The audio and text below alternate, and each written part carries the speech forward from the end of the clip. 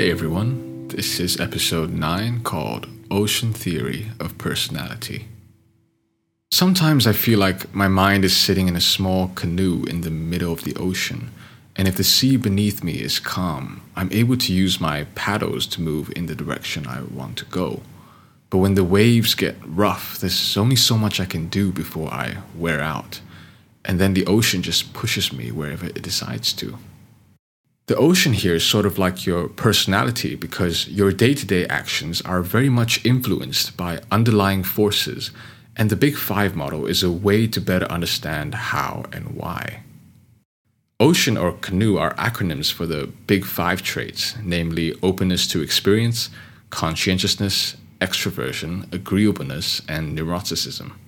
Now, even though I've been using the word theory to describe the Big Five, strictly speaking, it's actually more of a structural model, kind of like how elements are arranged into the periodic table for chemistry.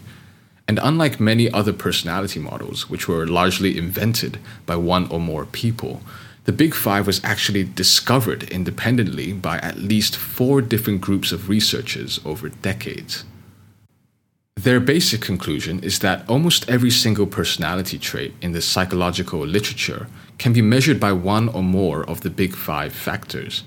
To reuse an analogy, just like how all the different colors can be produced from only 3 primary colors, almost all of the descriptions of personality fall under one or more of the Big Five factors. Now let's talk extroversion. Arguably the most well-known of the Big Five because of how easy it is to observe. We all have that one friend who is very talkative, who loves social gatherings and just seems so full of energy. That friend would be high in extroversion. People low in extroversion will seem much more quiet, reserved, and low-key. They feel drained instead of being energized like extroverts after a social gathering, and usually need some time to recharge alone. Here are brief intros to the other Big Five factors. Being high in the conscientiousness factor means being more self-disciplined, focused, and organized. High in agreeableness is associated with being more empathetic, cooperative, and polite. High in neuroticism is a tendency to experience negative emotions like anger, anxiety, and stress. And finally, being high in openness to experience is about open-mindedness, hence the name, intellectual curiosity, and creative achievement. It seems at first glance that being high in certain traits seems more positive. Everyone's always reminding us about the importance of kindness and empathy, which is basically being high in agreeableness. The fact is, though, that our personality is mostly the result of our biology, which means that, evolutionarily speaking, being high or low in each of these Big Five traits has both advantages and disadvantages depending on the specific situation.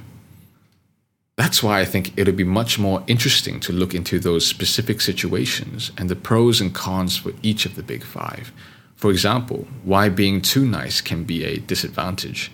This will also be more easily understood compared to long and dry explanations of each factor. But if you do want to have a comprehensive Big Five report of your own personality, I would highly recommend a test on understandmyself.com. It costs $10 and provides you results with much more detail when compared with the other free Big Five tests online. Equipping yourself with a better understanding of your own personality is kind of like upgrading that canoe in the ocean into a speedboat.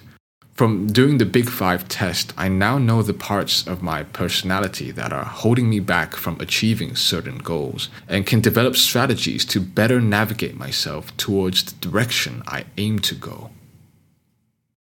The life advice for me? My personality plays a big part in why I do what I do, and understanding my strengths and weaknesses through the Big Five can help me better navigate myself to where I want to be.